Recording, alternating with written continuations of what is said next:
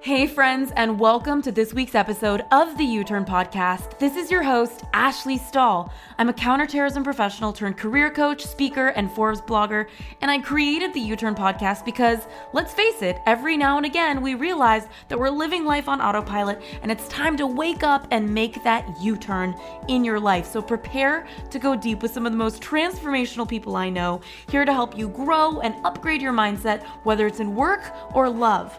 In the meantime, we've opened up access to 3 free e-courses on uturnpodcast.com. So head on over there if you want to land a new job you love, find your purpose, or launch your dream business. All of these courses are totally free.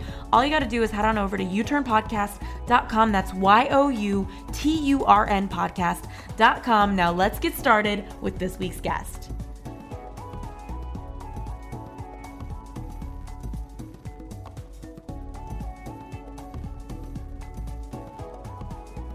Hello, friends. It is another week on the U-Turn Podcast Mindset category, and I've got my friend Aaron Alexander on the line here. I'm so excited to talk to him about his new book, which you can find. It's called The Align Method at thealignbook.com.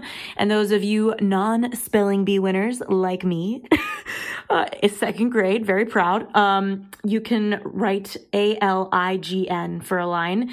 It's coming out on Christmas Eve, but it's available now as pre-sales, and I'm so excited about it. He's an expert on the mind-body connection and the host of an incredible show that you've got to check out called The Aligned Podcast. And we're going to talk about how your environment informs your physiology, meaning how your environment informs your physical operation, your physical movement, and your physical being. So Aaron, second try recording. Thank you for making the time to be here with me. Of course. Thanks so much for making the time to be here with me. Yeah. Well, I appreciate it. Yeah, and the volume is nice and crispy, so thanks. I don't know what you're doing. Perfect. Yeah. And tell me a little bit just about, I'd asked you earlier about why you're interested in physical movement, and you talked about, like insecurity. Can you go a little bit more into what was your experience of your body, and what do you think you've learned through working with so many people about their experience of their body that makes you so passionate about this? Well, so the initial kind of foray into paying attention to what the heck's going on in my body came from a lot of insecurity. And it was like, I was growing up, my dad was getting into some interesting drugs and such as when I was around 15, 16. And in retrospect, I look back and it makes sense that because there was somewhat of instability happening in my home environment, I translated that into bodybuilding and essentially protecting myself via slamming slabs of muscle onto my body as fast as I possibly could. And so there was instability at home, which translated to me hypercompensating with stability in my own physicality. And then that eventually translated into imbalances and then injuries and just all the things like anxiety and pain and all the stuff. And then, and it's been a journey of putting the parts back together. Mm-hmm. And the thing that I found really interesting in working with clients over the years is as we're changing the physical body, in order for the body to actually sustain change, the environment that person inhabits themselves into needs to change. There's a quote from Albert Einstein. He says the particle is contained and regulated by the field. And so the field, you're the particle, Ashley, and then the field is your house and your office and your travel and even your thoughts and your feelings and your relationships. All of that forms the way that you hold yourself. And so that's where I find the whole conversation very fascinating. And that's after, about, I don't know, probably at least 10 or 12 years or so of looking at things much more mechanically and scientifically. And now things have gotten a little bit more weird over the last 5 years. I'm interesting. These whole thoughts and feelings and all that stuff really is kind of guiding the ship. And the physical body is also, it's the two ends of the same rope, essentially. Okay, so this gets me curious because I know I was asking you, just around this idea that a lot of people resist physical movement, and I'm one of them. Like, especially when I have a really long work day, I'm like, oh my God, getting out and running, I need to like sweat, and then I need to shower, and I have this dinner later. Like, what are the thoughts that you have to offer people who perhaps resist physical movement? Like, what are some of the benefits of the physical movement that maybe they're not considering? Well, I mean, lots of things. One, I think before we were talking about, I think it's, if you are a person that is able to sustain stillness, like true stillness, it's pretty cool. Mm-hmm. You know, that's something that's a pretty darn sought after attribute for most of the Eastern world, at least.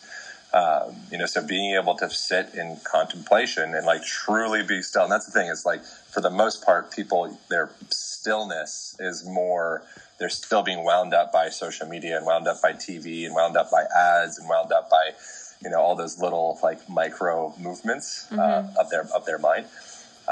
You know, so I would challenge you to people listening, if stillness is like, yeah, you know, I really like sedentary in quotations. We'll see if you can like sedentary the shit out of yourself and like really go deep into that stillness, and actually like make a practice of stillness. But then as far as the movement aspect, it's one of the most beneficial things that a person can do to reverse and prevent cognitive dysfunction. There's like dance in particular. There's a study done at it's the Albert Einstein College. I'm referencing Einstein a lot, apparently.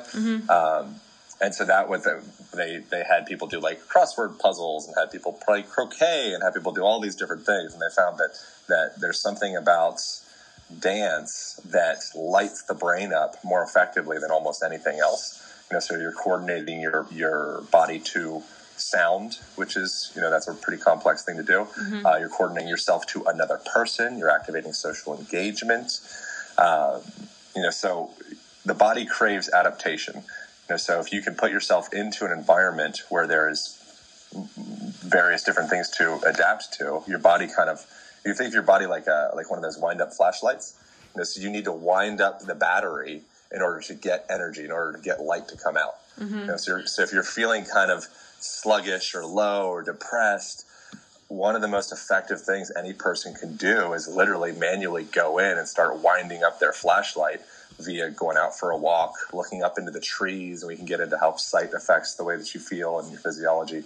But yeah, you got to wind yourself up. Okay. And, you know, I'd asked you a little bit, just this idea of sitting being the new smoking, like wanting to circle back on what are your beliefs for maybe your everyday office professional who barely works out, like, or just doesn't really think about their posture. You know, I see a lot of people with bad posture, and I often can be one of them. So what is some feedback you have about what that means for them? To me, I found that sometimes it hurts to sit with good posture. Like, it hurts my back. Yeah. Well, so then a person would have to define good. And then, you know, so that's the thing, is there isn't really a good or best posture. There's the posture that fits your body most optimally in that moment. And that can change.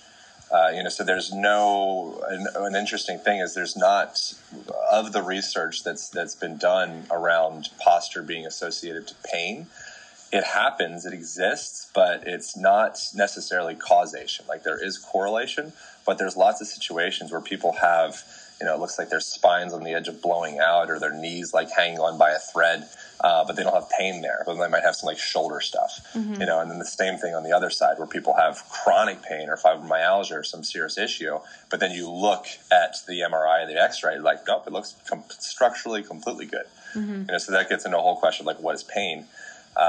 But posturally, something that people can play with, because, you know, if you're sitting on your chair, something that you can think about is you always have the weight of gravity being distributed through your body, 9.8 meters per second squared. You always have this weight kind of keeping you on Earth. And so imagine as you're sitting on a chair, imagine if you had, say, instead of it just being that weight of gravity, imagine if it was like 50 pounds or 100 pounds on your shoulders or on your head.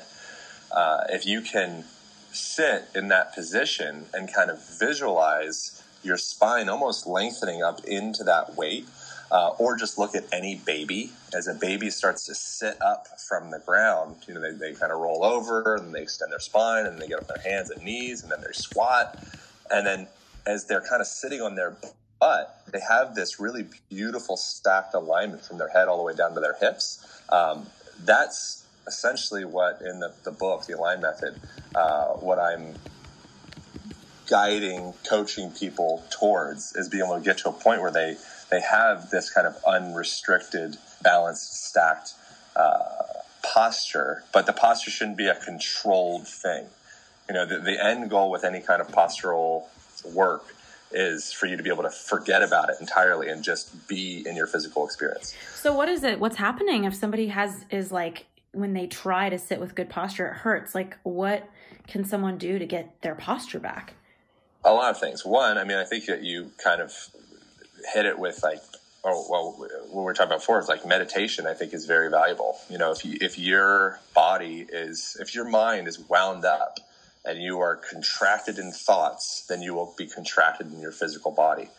And when we have physical pain express itself in the spine or the shoulder or maybe a headache or something like that, there's a lot of interest. There's a book called Healing Back Pain by a guy called Dr. John Kirsch. We actually share the same publisher, which I thought was really exciting because I really love that book.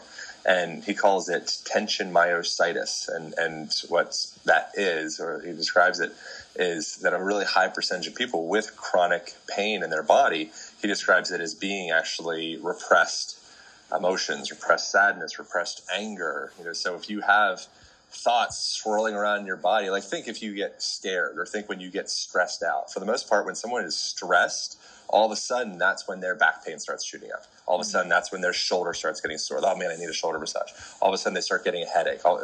That's when all of those physiological, those cascade effects come in.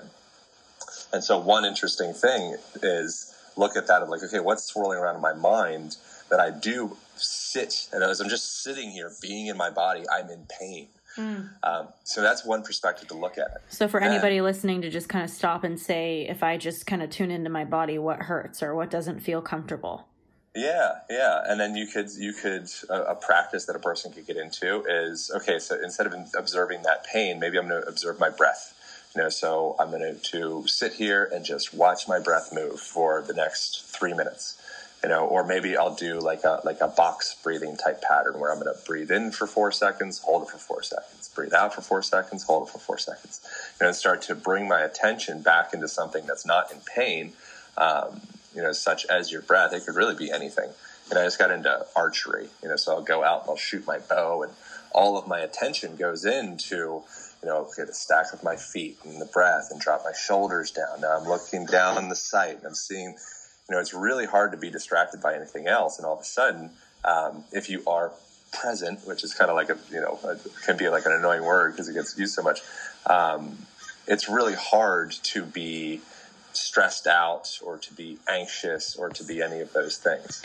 So that's the mental perspective. We could talk about the physical, like more specifically physical aspect as well. Yeah. Well, yeah, definitely. I'm just kind of, like I was saying, it's like I see you and so many other people who are so, they feel like they have so much flow with respecting their body, eating the right things. And it seems obvious, right? It's like, yeah, they eat that thing because it feels better for them than the other thing. But there's so many of you listening, including me, that we're still going to pick up the cookie, or we're still not going to go to the gym, or whatever. And yet, wellness and movement is known to reduce stress, and 77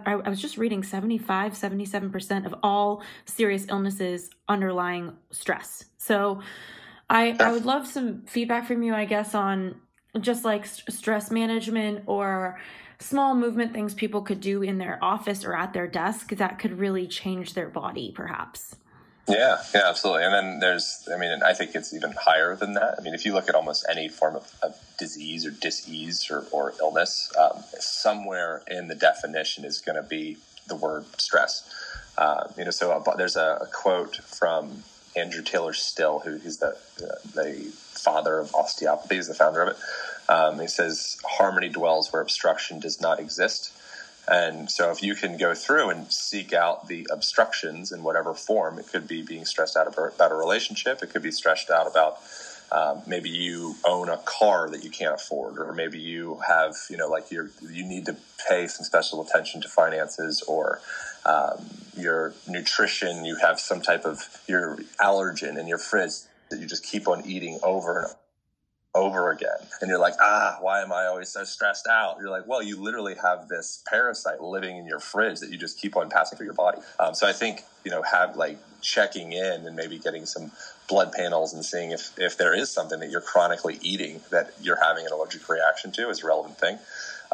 As far as office stuff from, again, a mechanical perspective, which is in large part what the book is about, put your office setup near a window so that you can look out that window with regularity, because your visual system is tied into the state of your autonomic nervous system. So when you're looking up myopically close and zooming in on a thing with your eyes, it's literally a contraction of what's called the ciliary muscles of the eyes. It's like you're putting yourself into this focused, contracted state, which is tied back into putting you into more of like kind of like a sympathetic fight-flight, which is, again, it's just maybe unnecessary words, but it puts you into this executive function, get shit done type state. When you blur your vision or when you look out over the panorama, it puts yourself into that opposite side. And all of a sudden, like people think about it now, if you just imagine you're looking out over the ocean or you're looking over the mountainside, typically the tendency is the first thing you'll do is have this you'll have this sigh like, oh, like stress is like pouring out of your body just because you're looking up into the trees or looking out over the ocean. Well, that kind of gets me wondering because I'm a very aesthetic person.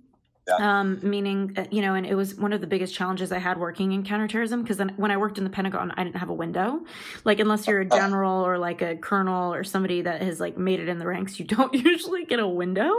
Wow. And so I was very affected, not just by my own office space, but by what I was looking at on the computer all the time. And it wasn't until my more adult years where I got an apartment in West Hollywood and it was a very white and lit up apartment and it had beautiful windows and that it really soothed my spirit. And I also get that some people don't need the aesthetics as much as others. Do you have any research or just thoughts on what your environment does for you, like on a physical level? Like, is it messy? Is it dark? Is there light? Do you have any thoughts on that kind of thing? Yeah, absolutely. I mean, so one thing that's interesting, there has been various research that I honestly remember exactly what it is. I didn't include some in the book because it was a little bit like hypothetical. But there has been research. People can look up the difference of being in a messy environment versus an organized environment. Essentially, being in an environment that's more organized, from what I read, allows the brain and the body to almost be able to distribute more bandwidth or attention into whatever the task at hand is. Whereas when you're in a place that has a bunch of crap everywhere and clothes on the floor and all that, you kind of have this, it's like psychic real estate where you're kind of paying attention to where all those different things are. And I think that by being your environment and your posture and your clothes and your home and your everything is always a part of a feedback loop reaffirming who you are or who you aren't. Mm-hmm. And so if you put yourself into your home and it's like, well, this place is kind of a piece of shit. It's going to be hard for that not to reflect back on your own self-worth. And then it would be hard for that self-worth to not reflect back into like, oh yeah, I'm like a McDonald's Big Whopper. I don't even know what it's called. Whopper, Big Whopper, Big Mac. Yeah. Anyways, I'm like that. I'm like that kind of guy. Clearly, you haven't had enough Whoppers this year. I'm like, growing up, I did not anymore. But like, I'm like that kind of guy. I got, there's like, mustard stain on the carpet, and I've got clothes hanging up, and it's like, yeah, no big deal. Let's go get some chicken nuggets. Yeah. But if you're a person like, no, I take care of my shit. And I handle my business, and I take care of I breathe in such a way that feeds my physiology, and I walk in such a way that I feel confident and strong, and I sit in such a way that does the same thing. And then when I go to the grocery store, I'm like, yeah, like let's get some kale or whatever, like something that actually feeds my body because I'm operating a system that, it's an expression that I give a shit. Mm-hmm. Mm-hmm. So there's kind of like somewhat of a scientific perspective, but also I think more of just like what I deem to be logical. Your environment affects the way you feel. Yeah, it's just like a positive feedback loop. Like stand tall and you happen to feel better. I mean, there's all that research on if you smile, you start to feel happier. And I even actually read a study that showed new evidence for the mind-body connection, where for the first time, researchers are showing that practicing mindfulness meditation or even being involved in a support group, not even meditating, has had a positive physical impact at the cellular level in breast cancer survivors. So yeah. I know that this is real, and I guess I want to kind of hone in for everybody listening on these few categories we talked about: office, travel, and health. What can some people do in their office today, right now, on a daily basis? A couple simple things that can really help their physiology. And what are some things they're doing that they might not even realize in the office that is killing their physiology? Yeah, so one thing is, like I mentioned, get a window. Ideally, open the window so you're actually getting that full spectrum of light, and you're also getting that natural air from outside. So as opposed to being in deionized, air-conditioned room all the time.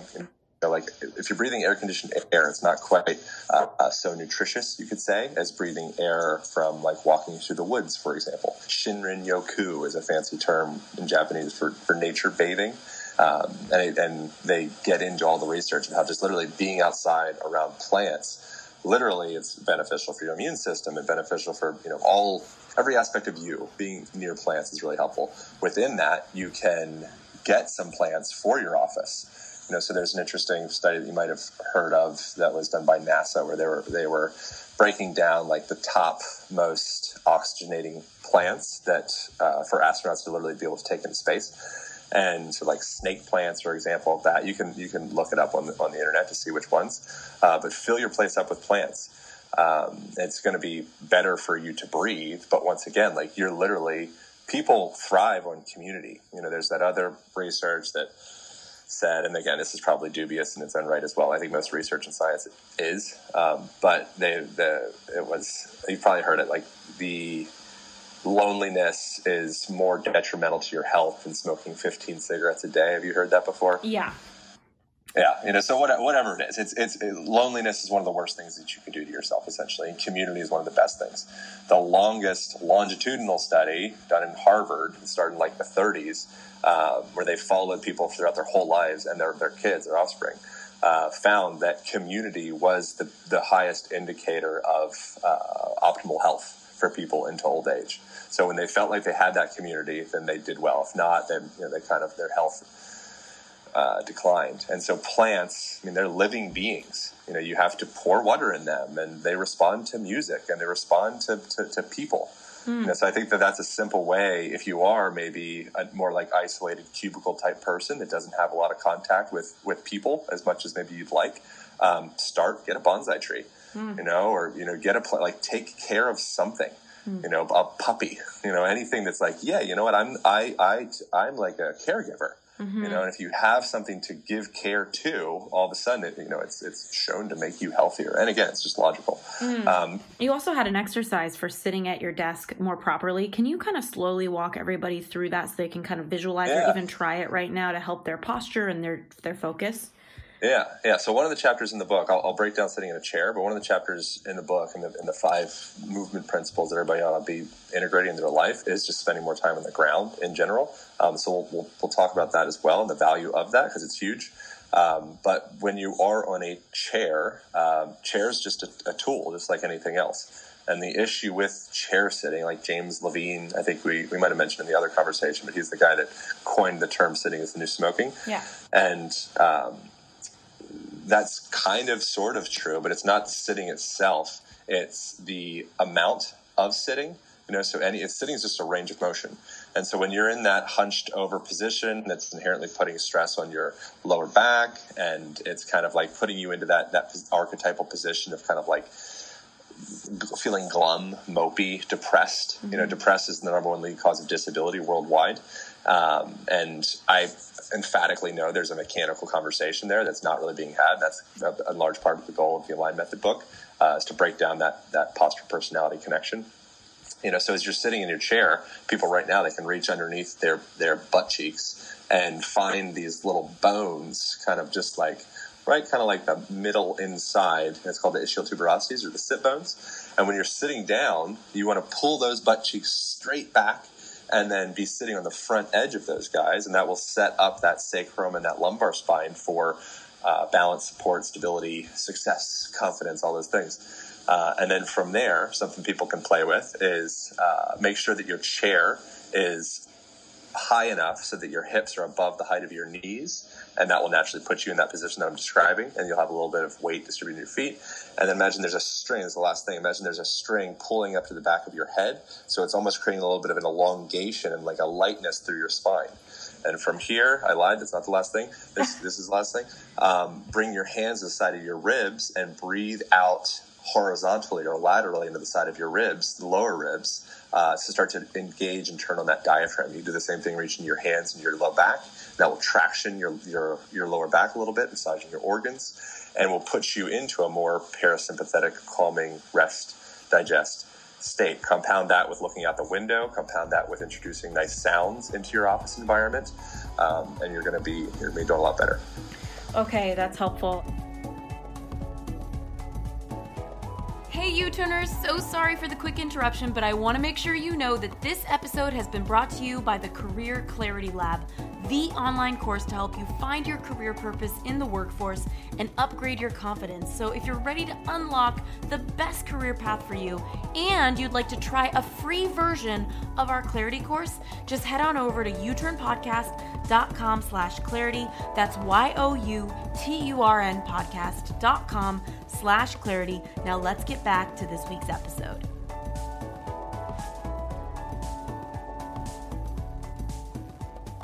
You know, I love like this idea of keeping your window open, the plants, like doing this exercise with your body. Also, this gets me curious, outside of, you know, what you're doing with your body, do you have any thoughts on breaks people should take, or just any other things that can influence their well-being and their physiology from being stuck at work all day? Yeah, absolutely. So in the Align Method book, I break down, I recommend people utilize the essentially your version of the Pomodoro technique, which is concentrated work segments of about 25 minutes. Pomodoro technique is exactly 25 minutes, but whatever works for you. So you can set a timer for 25 minutes and then have, after that timer goes off, take a 5-minute chill, so that could be taking a walk, ideally outside. And as you're doing that, be exercising all the other tools laid out in the book. So looking up into trees, paying attention to your breath. Walking is one of the chapters in the book as well. And really, walking is immensely valuable, not just for burning fat or, feeling generally good, but actual memory consolidation as well. So if you're which our present educational model for kids is kind of a little bit funny, because we're essentially like we think more is more, but that's not true. Some of the best schools in the world, I think it's Finland, has some of the best schooling systems, or pretty sure it's Finland. There's a book or a documentary from Michael Moore, Where to Invade Next. Have you seen that? No, it sounds really interesting. I love a good Michael Moore shit stirring. I'm always open to it. Oh, it's so good. So I'm pretty sure it's Finland. It might be Norway. It's one of those countries in Europe, like Northern Europe, and they have the highest GPA, and the kids are like they're just, it's the best schooling system in the world. And one of the things that stands out about them is they don't have homework, they have shorter school days, and they are actually less can be more when we're filling information up into children's brains, because children and adults thrive on movement, they thrive on creativity, they thrive on play, they thrive on all those things that naturally you'd see any bonobo, where like 99% of our DNA is similar to that of bonobo, or 98.7, I think. So if you look at an animal in nature, the way that they learn and process information is through movement and climbing and rolling around and playing with each other. And, the model that we're in is kind of this, like, hey, just sit still, stare at the screen, and keep on putting information in. Yeah. And eventually the cup gets full and you kind of burn out. Yeah. So I would say 25 minutes on, 5 minutes off, and then, you come back to that. Eventually you take a longer break. That makes sense. Okay, yeah. I was having this whole kind of meta, thought process the other day of, were we even built to work like this? I was thinking about cavemen and how they, hunters and gatherers, they got food, and the women in the village. And I was just thinking, we weren't even built for this. But then I kind of started thinking, well, maybe we've evolved as humans to be built for this now. For these laptops. I'm also kind of curious just to move into travel. I know a lot of people who, whether they travel for work or they travel for pleasure, it hurts their body if they're not mindful of it. So what are some ways that traveling hurts or helps the mind-body connection? So a few things that people can do to optimize their travel. Optimize, I kind of have resistance against, because it's one of the buzzwords, but nonetheless, it is a word in the English vocabulary. So something that a person can do is, most of your seats when you're driving or in a bus or train or plane or whatever, they're shaped in that kind of bucket position, which puts you into that archetypal depressed, mopey type position. So something that people can do, because that's not going to be, it's not set to stack your spine up for balance and integrity. So something you could do is just, like, as you're traveling, put, a sweatshirt or maybe like a small water bottle or something like that, and you throw like a shirt over it, in and around like thoracic spine territory, to kind of make that seat be a little bit flatter, so you're not just shoulders collapsing forward and head being pushed forward and going into that position. That if you would look at somebody, there's an interesting photographer. He took a bunch of photos of various different people holding their cell phones, and you might have seen this, and he photoshopped out the cell phones, and what he, like, it's like so poignant to see people in that position, because like everybody just looks sad. So you see all these people, when they take this phone out of their hands, you're like, oh man, like, what's wrong? Well, it's the same thing with most of the travel setup, the seats that we're in.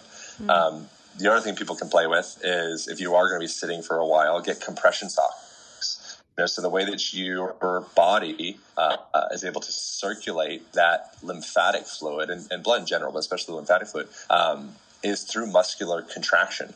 And so something like spending more time on the ground naturally goes through that contraction and kind of like massages those lower compartments to move that stuff back to the heart to be recirculated, and the lymphatic glands. So something like that, if you're sitting on a plane for a while, get yourself some compression socks, readjust the height of the shape of that seat for yourself, get up and take a little walk, lunge, break every hour or so. So you could go for every hour, give yourself like 5 minutes in total. If you couldn't get up for 2 hours, give yourself 10 minutes. That'd be a starting point. Okay. And I know a lot of people experience jet lag. Do you have any hacks for your wellness when it comes to jet lag with your body?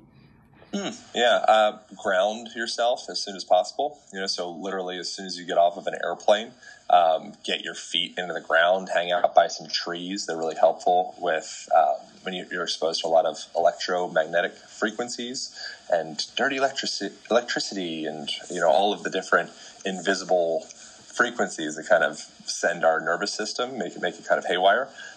Putting yourself near trees is really helpful with absorbing some of that. Expose your skin to sun as soon as possible.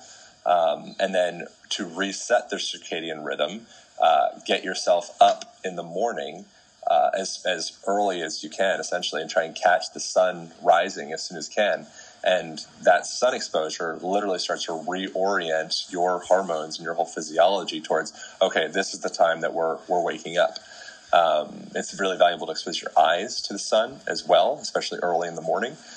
So that sun passes through, it's called the suprachiasmatic nucleus, and it's associated with production of various different neurochemistry. And if you're going out for a morning walk and you're wearing sunglasses and, a turtleneck and pair of pants, you're doing yourself a huge disservice because the sun, back to the analogy of winding yourself up like that might have been the other conversation as well, actually, but think of winding yourself up like a flashlight. So one of those battery turn the wheel flashlight things. Movement is a way that you can wind up your batteries, and sun is another way as well. So I think use nature as a tool to unwind that jet lag. But if you are going from plane to hotel room to having a beer or wine or whatever, and then you've got your glasses on, and then you go back into another business meeting inside, your biology is like, dude, I don't know what we're doing. Like, you need to tap me back into nature. Yeah. Okay. And going into health overall and just how your environment informs your physiology. I know some people listening, they're going to pick up some plants today for their office. They're going to do that spine exercise you said. They'll think about travel. I'm curious with travel, by the way, before I even get into health, do you ever use melatonin for your sleep, or do you think that hurts your physiology? I do I will only essentially use that one, if for whatever reason, like sometimes, especially it's kind of a bummer if I do like big interviews or I have some big public speaking thing or whatever. Sometimes I get wigged out and I get like really excited. Yeah. And so I will use that occasionally for a tool if I'm like, dude, I'm just not falling asleep. The other time that I think it is reasonable to use is if you are changing time zones and you're trying to nurture your physiology back into, okay, like around this time, I know it's only 6 o'clock or whatever, but around this time, I'm setting myself up to start boosting myself up to go to sleep. So you can kind of like brace yourself for some of the impact of having a large time change by starting to kind of like gear yourself towards bed, and melatonin can be helpful with that. But I wouldn't use it with regularity. It's a tool. Yeah. So that would be the only time I'd use it. Yeah. And those of you who've never used melatonin, it's been a game changer for me with jet lag. I wasn't going to weigh on it unless Aaron was like giving his thumbs up, but I use it every time I go to Europe, and the first 2 nights, usually I know that it's going to be hard for me to sleep, even the first 3 nights. And so I'll do like 1.5 milligrams of melatonin and I just go straight to sleep, and I'm right on their time zone, and it's majestic. So, totally get where you're at with that. And so kind of going back to health, like what are some thoughts you have for people when it comes to their environment and their physiology that they should be considering as it relates to their health? Well, another thing that people can do, another chapter in the book, is the value of just getting your arms up over your head, ideally hanging. For some people, believe it or not, hanging would actually be a big ask because we haven't done it for so long. And if not, literally just getting your arms up over your head in general is really valuable. You go to any yoga class or most fitness classes in general, that's something that's going to be happening a lot.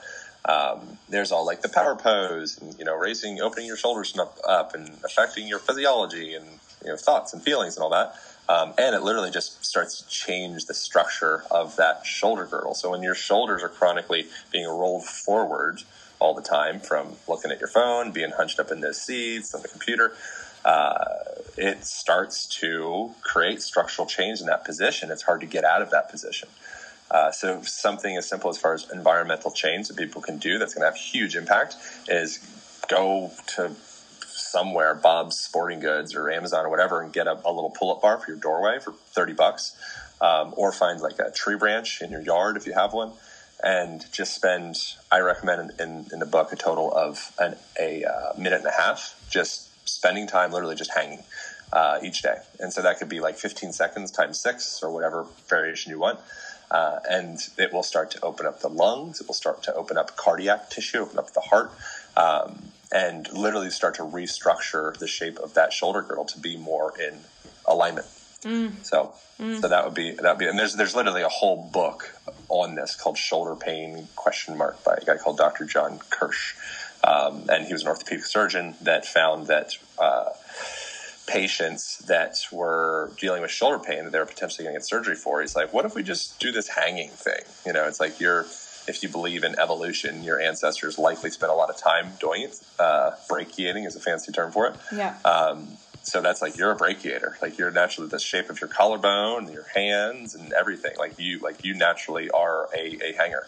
And so he suggested people do that, and sure enough, a ridiculously high percentage of the people that would have potentially gotten some type of surgery for impingement end up being like, oh, we're actually good. We're all healed. Great. Fantastic. It's free and easy and safe. That's great. And I don't know, for anybody listening who maybe they just have a lot of resistance to this stuff because it requires a new pattern or habit in their life, what would you say, kind of looking at our conversation, is the one thing that it's like, if you don't do anything, at least try this? Well, so first of all, the book is broken down. Like, the first analogy that I have in there is how, if you think of like a golf ball or a club hitting a golf ball, if it's off upon contact by, just even like a millimeter or centimeter, you won't notice the difference for the first maybe 20, 30 yards. And then all of a sudden, eventually you notice this huge difference, whether you shank the ball or it goes straight out into the, wherever. So it's a similar thing with all these little micro decisions that you have throughout the day. So if you're a person that just needs dramatic, radical change in order for things to stick, like that's fine. Go do that. Sign up for an ultra marathon or something. But everything that we break down in there is all little micro adjustments. So it's like I don't think you need to make any huge, crazy changes. Like the pull-up bar thing is like maybe not even a minute and a half. Maybe just as you walk through the doorway, like smile for a second and do a little hang and go, wee! Like that little adjustment is actually going to be a really big deal times 2 months, times 2 years, times 20 years. Yeah. So I would say any of these things, just do a smaller dose if that's more fitting to you, because everything really is a pretty darn like subtle millimeter on the golf ball or the club of the golf ball adjustment. Yep. But yeah, and outside of that, to actually answer your question, would be pay attention to your breath. Mm-hmm. So as you're walking, as you're sitting, as you're having a conversation, notice is your breath up into your shoulders or your clavicles up up high, or can you breathe outside into this side of the ribs, into the low back, because your breath it's a 1-to-1 connection of the state of your mind, the state of your physiology, the state of your emotional state, to the way that you breathe. Mm-hmm. Okay. So if you're scared and panicking, check out your breath. If you feel confident, if you're having sex, if you're feeling just loved and connected, notice your breath. It will always follow suit. And so that's a really powerful hack, in quotations, to be able to get yourself into the state that you want. You can literally just guide your breath back to that state. And once you figure your breath out, then it becomes, you can be more skillful with using the tool. This is so wonderful. And just as we're closing out also, and before I ask you a little bit more about the book, is there something that people can buy on Amazon, like for posture, or some sort of tool that you really like for people who really want to make a change in this? Yeah, I don't know if you're setting me up. I don't even know if you actually know that I have a thing called the Align Band. I welcome the Align Band. Talk to me about it. Oh, great. Yeah. Yes, that's what it is. So it's a heavy duty resistance band, and then it has a door anchor, and then there's a free online guide that comes with it. People can literally access the guide without buying the band. It's at alignband.com. So if you have your own band, you can just do that. And I break down all that you need to know to adjust postural patterns using a resistance band. I think resistance bands are amazing tools because they're light, they're cheap, they're easy to use. They can be kind of fun. You can use them with a partner as well. And then if you have the door anchor, which I include with it, obviously, it's got a little traveling case, the whole thing. Then you can take that to any hotel room, and you could, if you're on a road trip, it might be kind of weird, but I've done it before, where you attach it to the side of your door, you close your car door on it, and you do some like flossing out your shoulders and your spine and put it around your hips and do a down dog. Mm-hmm. So that would be my recommendation if you're asking. Wonderful. And where can everybody find you, follow you? I know I already said that they can go to thealignbook.com. Where else can people find you and learn from you? That's the main thing, is just get the book. The release date is December 24th. And if you go to thealignbook.com to get it, there'll be some bonuses that you'll get with it. And then obviously after that, it's being everywhere, bookstores and all that. Instagram is where I frequent the most as far as social media. So that's also Align Podcast. And then Align Podcast is that's been like my passion project for almost 5 years. And, people can start with like the Marianne Williamson conversation, or Wim Hof, or I think Neil Strauss is good. I don't know, there's a lot of good ones. So that's pretty much where I'm at. Wonderful. Thank you. All right. Yeah. Thanks again for being on the show. I really appreciate you here. Yeah. Thank you. It was fun. Woohoo.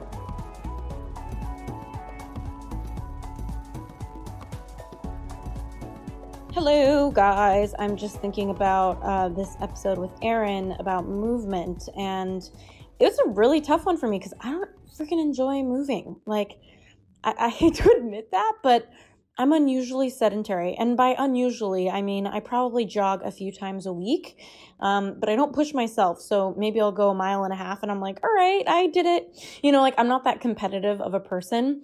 And so, I'm always the person that's like, at least you tried and participated, So for me, listening to an expert on movement is always kind of jarring because it's reminding me how much I'm not moving. And if there's anything that I got out of this episode, it was more of a reminder of the fact that everybody moves for different reasons. Like Aaron clearly moves so that his body feels good and for a lot of reasons. But for me, I have found that most of my best ideas have come when I'm moving, and I've learned over the years that there are so many different ways to do this. And one area that I love movement is walking. I love to take a long walk.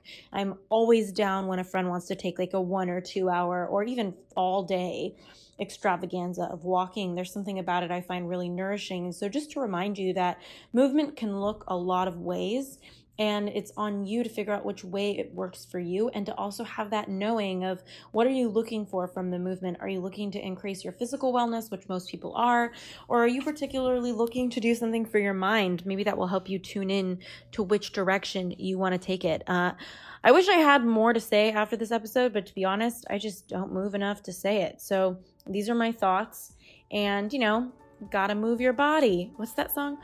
Move your body, move your body. Okay, I obviously need to fire myself from this podcast now. Anyway, thanks for listening. Can't wait to connect next week.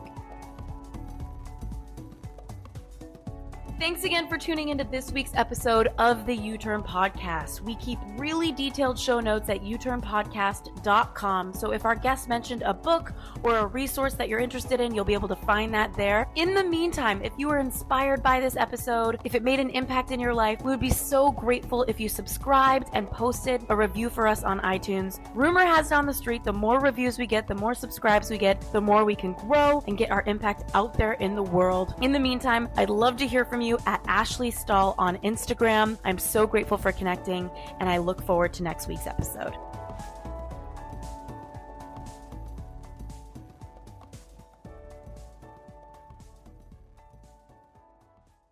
This episode is brought to you by the Yap Media Podcast Network. I'm Hala Taha, CEO of the award-winning digital media empire, Yap Media, and host of Yap Young and Profiting Podcast, a #1 entrepreneurship and self-improvement podcast where you can listen, learn, and profit. On Young and Profiting Podcast, I interview the brightest minds in the world, and I turn their wisdom into actionable advice that you can use in your daily life. Each week, we dive into a new topic like the art of side hustles, how to level up your influence and persuasion, and goal setting. I interview A-list guests on Young and Profiting. I've got the best guests, like the world's #1 negotiation expert, Chris Voss, Shark Damon John, serial entrepreneurs Alex and Layla Hermosi, and even movie stars like Matthew McConaughey. There's absolutely no fluff on my podcast, and that's on purpose. Every episode is jam-packed with advice that's going to push your life forward. I do my research, I get straight to the point, and I take things really seriously, which is why I'm known as the podcast princess and how I became one of the top podcasters in the world in less than 5 years. Young and Profiting Podcast is for all ages. Don't let the name fool you. It's an advanced show. As long as you want to learn and level up, you will be forever young. So join podcast royalty and subscribe to Young and Profiting Podcast, or YAP, like it's often called by my YAP fam, on Apple, Spotify, CastBox, or wherever you listen to your podcasts.